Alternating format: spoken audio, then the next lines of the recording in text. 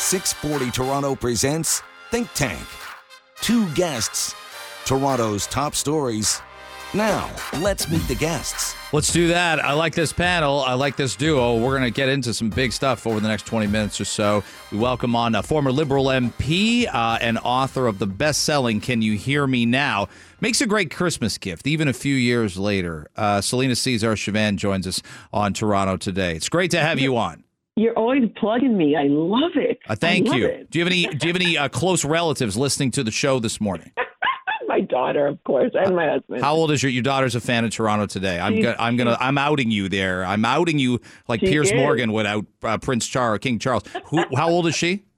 She's 24. Just finished writing the bar, so she's up and coming legal mind. Yes. I'm salivating over that 24 to 54 demographic, Celina. That's great news. Anthony Furey cannot claim as much. How old is your oldest child? He's 10 years old. And the talk radio wars are something he is not terribly interested in or concerned in yet, I would guess.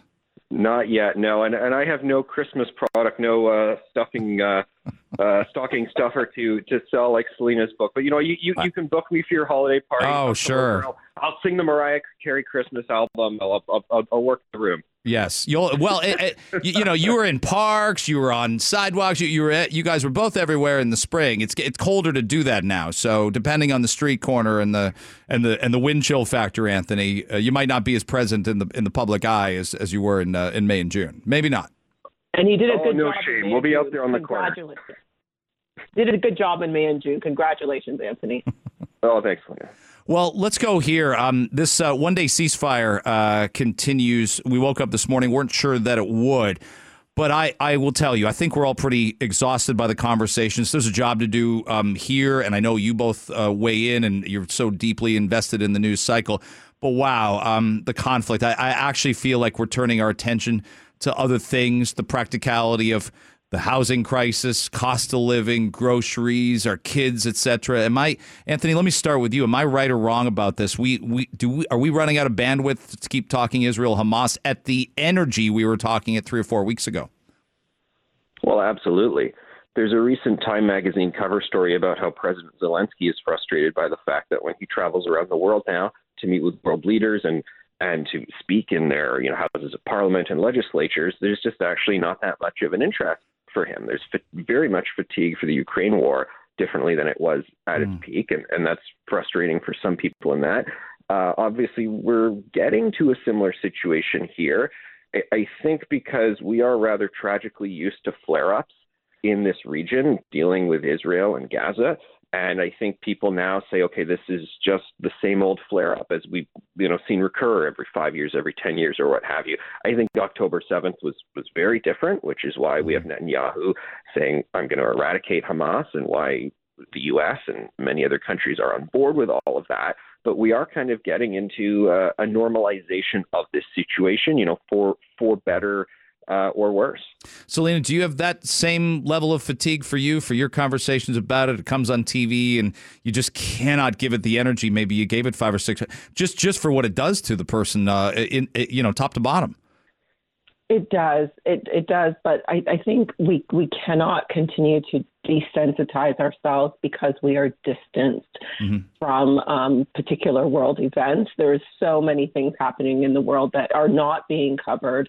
But at the same time, it is essential to support that humanitarian effort and continue to encourage that international engagement to prevent further escalation, bring about resolutions of peace and justice and security for all parties involved. We cannot continue to just disengage, especially, the holiday seasons are coming. We have all kinds of different distractions. If we continue to do that and forget the world's most vulnerable, we'll continue to leave people behind. And I think it's up to just society to continue to put pressure on governments, to continue to put on that civic pressure that will lead to a sustainable ceasefire, genuine dialogue, and lasting solution for peace. Yeah, you hit on so many things there. And I said, all three of us are parents. Tons of parents listen to the show, Celina. And the one thing I said to a friend of mine yesterday who's got kids similar age, I just want a better I want all of this in a better place when they're our age. Like, it's a little like looking at our parents and saying, you guys screwed up on this. You screwed up the environment. You screwed up this. I don't want our kids looking at this saying, you messed up the Middle East even worse than it already was. I hope our generation that's making the decisions can do better than the people 25, 30 years before, because nothing's worked. Exactly. And, as mentioned off the top, my daughter, 24, wrote the bar. She's looking to be a human rights lawyer, Desiree. And just the conversations that we have around this are really around sustaining those conversations so that we don't lose sight of the fact that we have a responsibility, again, as just societies, as individuals who could push governments, who could pressure governments, who could have these dialogues to ensure that we have justice, that the lives are not continuing to be lost on both sides, that the suffering in Gaza cannot be ignored, that, again, we push for a sustainable ceasefire, so that we don't have, and I know we're going to be talking about other issues throughout the show, ongoing refugee crises, ongoing geopolitical issues. We cannot continue to just disengage and unplug. Anthony, sometimes this is just about desire sometimes, isn't it? The friend I was talking with yesterday, I hadn't seen him in ages, and he's Jewish. We talked about this conflict, but he also said, let's take even something like clean drinking water. How on a planet as rich as ours do we still have such a high percentage of the population that doesn't even have running water to wash themselves or drink? And he's right. That's a desire issue that we could do with a snap of a finger if we really, really, really wanted to, it feels like. Yeah, well, I think it's a scandal that there are quite a few First Nations communities in Canada that still don't have running water. You go and you read all the different documents up there, and there's a huge paper trail of ones that have been put under third-party management about why they can't actually get connected to different infrastructure grids. And you're like, okay, this is all interesting details, but eventually you're like, someone just make it work. Like, just make the call, get these folks the water.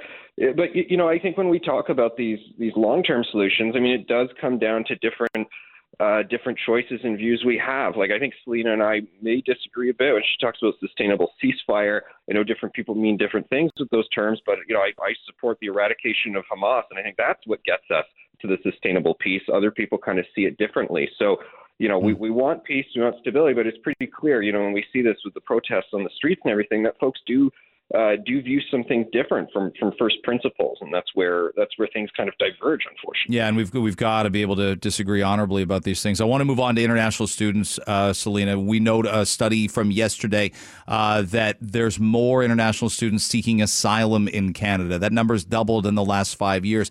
And I guess people might listen and go, hey, sure, guys, if international students are increasing, people seeking asylum or looking to stay permanently in Canada would as well. But I'd maintain if we've got one crisis, we probably have a second. The international student scenario is a crisis with 8 people living in 2-bedroom apartments, with no part-time jobs, with shooting housing rents up. We all want people who come here to be the best and brightest, or to come because there's nowhere else to go. But we want them to have a fighting shot. And these numbers tell me that people coming here don't have a fighting shot as much as they used to. Right. And so there's a couple of things here that we really need to consider, especially in Ontario, where you have a provincial government that has put caps on domestic tuition. The funding formula for universities is such that students generate revenue. And one of the ways to do it when you have caps on domestic students is to bring in international students, because they are charged significantly more than domestic students for their tuition. So there is a university or a post-secondary push to attract international students, to bring them here. We do have some of the best universities in the world to attract those students. However, with that attraction, there has to be the supports. There has to be the housing. There has to be the infrastructure to support those students. We can't just be gouging them at huge expense to themselves and their families to come here and have nothing for them to support them in terms of jobs and housing, et cetera. So that is one side. The other side of this story is the fact that Canada has continued to be a place where people seek asylum. This is our international reputation. Now we have a federal government that is promoting immigration, and you have sort of this double-edged sword where you have these caps, you have a government that's promoting, you have this beacon of light, and there isn't the support there for these students. So there's a growing challenge that has to do with housing and supports that I think requires a lot more of a robust conversation. Anthony, we talked about this. I know you and I did off air a few weeks ago. My kids are going right into this ecosystem in the next few years. You've got some time. You said your oldest is 10 to stretch this out. But what are you hoping gets fixed about this? Oh, well, we wonder if there's any point in education savings because the whole view that we approach with the value of a university degree is rapidly changing. So, I wonder what things are going to be like in 10 years. But, the way Celina puts it, there are definitely disconnects in the rules and the policies. And I think, broadly speaking, we don't have a responsibly managed intake of people coming to our country, whether it's the immigration system, the refugee system, the international student system. Things are just not connecting. So, for instance, in Toronto, when we have infrastructure challenges, we can't move around the city for gridlock. Obviously, price of rents are soaring. That's a numbers game in terms of the number of people chasing scarce resources. And we have a lot of people who are coming to Canada and then going, whoa, hold on a second. This is not what I thought I was getting here. I thought life was actually a little easier here. And we have these stories of people saying, like, I'm going back to Ukraine or I'm going back to this place because I can't make it work here. And I think we have to have that conversation, and more people are, about just how we manage this responsibly. People used to be afraid of the conversation because they thought it would mean they're portrayed as, anti-immigrant. But I think what's also anti-immigrant is bringing people here under conditions that set themselves up to fail. 100%. 100%. Yeah. But Celina, it's an odd one, too, because Olivia Chow's the mayor, and she does talk about hope and compassion. And those are admirable qualities. We all should put more of those in our system as well. But what I never hear from her is, and maybe it's up to people like me better to ask her better questions and go, but what about immigration? Who's allowed? Who comes? Who gets turned down? Who gets accepted? What are the conversations like between our city and the federal government about how many people are here? Gord Perks told me, the city council told me last week, they're losing $6 million a month based on asylum seekers. But I don't know how that gets laid out on a balance sheet. Like, those conversations do have to happen if you're running a major city. Okay, so I feel like I'm back in campaign mode because most of the immigrants are going to come to places like Toronto or Vancouver, where we know the rents, the supports are astronomical. This is a challenge because the funding formula for housing, for social assistance, has not been properly articulated by any level of government since it has been downloaded to the municipalities. And if we're not going to have this conversation about how to change that funding formula and have it not be tied completely to our property taxes or to user fees, we are going to have this conversation for a very long time. We have to start running cities like Toronto, like big cities across the world, changing the funding formula so that you have a dedicated, predictable fund that grows with the economy that is earmarked for social assistance and social housing. I'm going to keep saying that until it's done because it needs to happen, especially in Toronto and especially with a federal government that has an immigration policy that's going to double the population of the country in the next couple of decades. Massively so. And Anthony, I look at the same scenario and say, we want this to work for people who are coming here, but there has to be sort of a blueprint and a plan, and then we need to know what we're doing to support them. It's just that simple.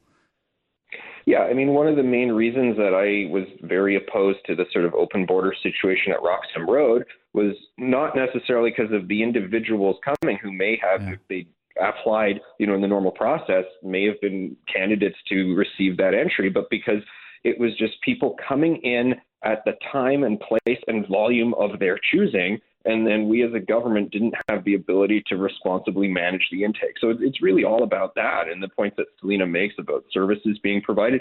Look, when we brought in the Syrian refugees in 2015, the people who were saying, oh, hold on a second here on the timeline, were actually the refugee resettlement agencies because they couldn't always connect people with housing and food the appropriate time. So they wanted things spread out a little bit more. They would have, I'm sure, gladly taken more funding and resources, but they just didn't have the immediate, toolkit to distribute them. So I think that's the conversation here. You know, as Celina says, like, how do you responsibly care for people? Anthony, let's stay with you on this TDSB issue. We had Stephen Lecce on yesterday, the Minister of Education, but we also had one of the two moms who are school council co-chairs at a junior public school. They said they couldn't believe it. They were blindsided. Their kids, and the one mom that we had on has two 9-year-old twins, and they said there's swastikas drawn in the girls' bathroom. They were telling them all sorts of other issues that are happening based on the last 7 weeks. But they talked to the school principal, who they like a lot, and the principal says, our hands are tied here to tell you about these incidents. There's something not right with the school boards, the trustees not speaking up when principals don't have the power to inform parents about issues like this. Is that not just the most logical thing I could say about it? Yeah, I think that a really rigid policy like this is just not the way to go. Because obviously you've got swastikas being painted or other sort of racial epithets and oh, we're not going to talk about it. I mean, that's a problem. We got to deal with that, and that shouldn't be happening. At the same time, I remember when the emails would come out saying, oh, there's a confirmed COVID case in your classroom, and everybody naturally, because all these communities are tight-knit, oh, what family is it? How did it happen? Who got it? And then you get into those challenges there. You know, when you're a kid, that's the time when you screw up. You screw up and make a lot of mistakes, and you learn how to become an adult. So, you know, do we want these emails that are basically getting the entire community into, like, shaming one kid for making a dumb decision? Instead, can the community more work and the principal guidance counselor for them to learn and evolve from it? So I'm of mixed minds here. I just think that we need to not be so rigid in the policy. Celina, how do you view something like this? What should parents be informed of when it comes to cases like this? So Anthony changed my mind on this answer because I was going to go a little bit rigid. But yes, this is the opportunity for kids to really learn before we send them out into adulthood, where doing things like this becomes a very rigid sort of consequence and reaction for the things that you do. However, at the same time, I think that while privacy matters are important, withholding that information from parents about the things that are happening, you know, it undermines the community's trust, and it still does leave students vulnerable. You know, parents are not able to talk to their children about, you know, what does that mean, what those things do, and what happens to those students who have that information and they're holding on to it. Who do they talk to about that? How do they get to understand how the world works and what is right and not right? So sort of we risk fostering an environment where intolerance goes unchecked. So we need to strike that balance between privacy and accountability to the students as well. Celina, go ahead, Anthony. The undermining trust thing is a really good point Celina makes, because you don't want to feel like the administration's just hiding things and, you know, being shady behind your back. So I think that's a good point. Yeah, everybody just wants to know, again, I'll use the word blueprint, Anthony. Everybody just wants to know, what's the protocol when something happens? What's the protocol when my kid's involved? We don't want to stigmatize them. I don't want kids outed with their name and age listed. They did this, did that, did this. I don't need to know about suspensions, but you just got to keep me posted so I can have conversations with my child. It's pretty simple. Right. Let's move to the Taste of the Danforth. It's been a huge hit as long as I can recall. Restaurants and communities, obviously, in a post-COVID times, are still struggling to get fully back on their feet. But, Celina, when I see Taste of the Danforth is canceled, we don't even know what Toronto's property tax is going to be, what their budget is. Something doesn't add up about the story, but it concerns me greatly that something people love so much draws 1 million people to that region. Businesses wait for it all year long. It worries me when I see a story like this. So we've seen this happen with other festivals, like, you know, part of the Black community. We've seen it happening with, you know, Caravana. We've seen, you know, where festivals are sort of at the tail end, and then somebody comes in and swoops and saves it. I think that there needs to be, as rightfully said in the article, a different sort of look at funding models, because if the restaurants and people along the Danforth have to fundraise for part of the cost for it, when it brings into the city millions of dollars, there has to be there's a disconnect somewhere, and that needs to be thoroughly investigated in order for us to continue to have these festivals. That, you know, some restaurateurs wait all year because that is what is going to be driving their revenues for a good chunk of the year. So, in a time when people really need to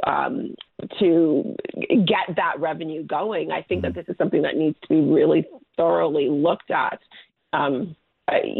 There's a disconnect here, and I just can't see where it is, unfortunately. Really rough to see, Anthony. And again, there always is public funding. There's public funding for the C&E is publicly funded. The Pride Parade's publicly funded. There's a lot of things that are really good for our community that we do get public dollars from. So I don't know. Maybe this is a sort of a Hail Mary to announce, hey, we're not going to have it. And then the asks are sort of under the surface. But I don't know. Yeah, I think Celina made some good comments on funding there. Someone's got to be the guy to talk about the Danforth bike lanes, and I'm clearly that guy. I know that the bike lanes played a role in past decisions to pause this, and I know it's been frustrating to them because they're these concrete blocks and you just can't move them, and you've got people cheek by jowl, a lot of seniors, and they say this is just so immovable. It's a hazard. We can't get things set up the way we used to, and I know expanding the bike lane further along Danforth East is such a headache. The community. Let me ask why. Is it just as simple as people can't find a place to park? If you want to go out for dinner, you can't find a place to park, so you'll go somewhere else? Greg. But that's one of them. That's one of them. I spoke to an executive at a large food service delivery company who says they're just not delivering to some smaller outlets now because it's just not worth it because you can't make the delivery. It's definitely, coming and going from it. It's the immovability of it. It's actually people who want the activists who want bike lanes on every street call it the complete streets model, but it's not a complete street. You have this little bike highway that really almost creates a bit of a disconnect because the casualness of, walking around, crossing the street as a pedestrian kind of changes.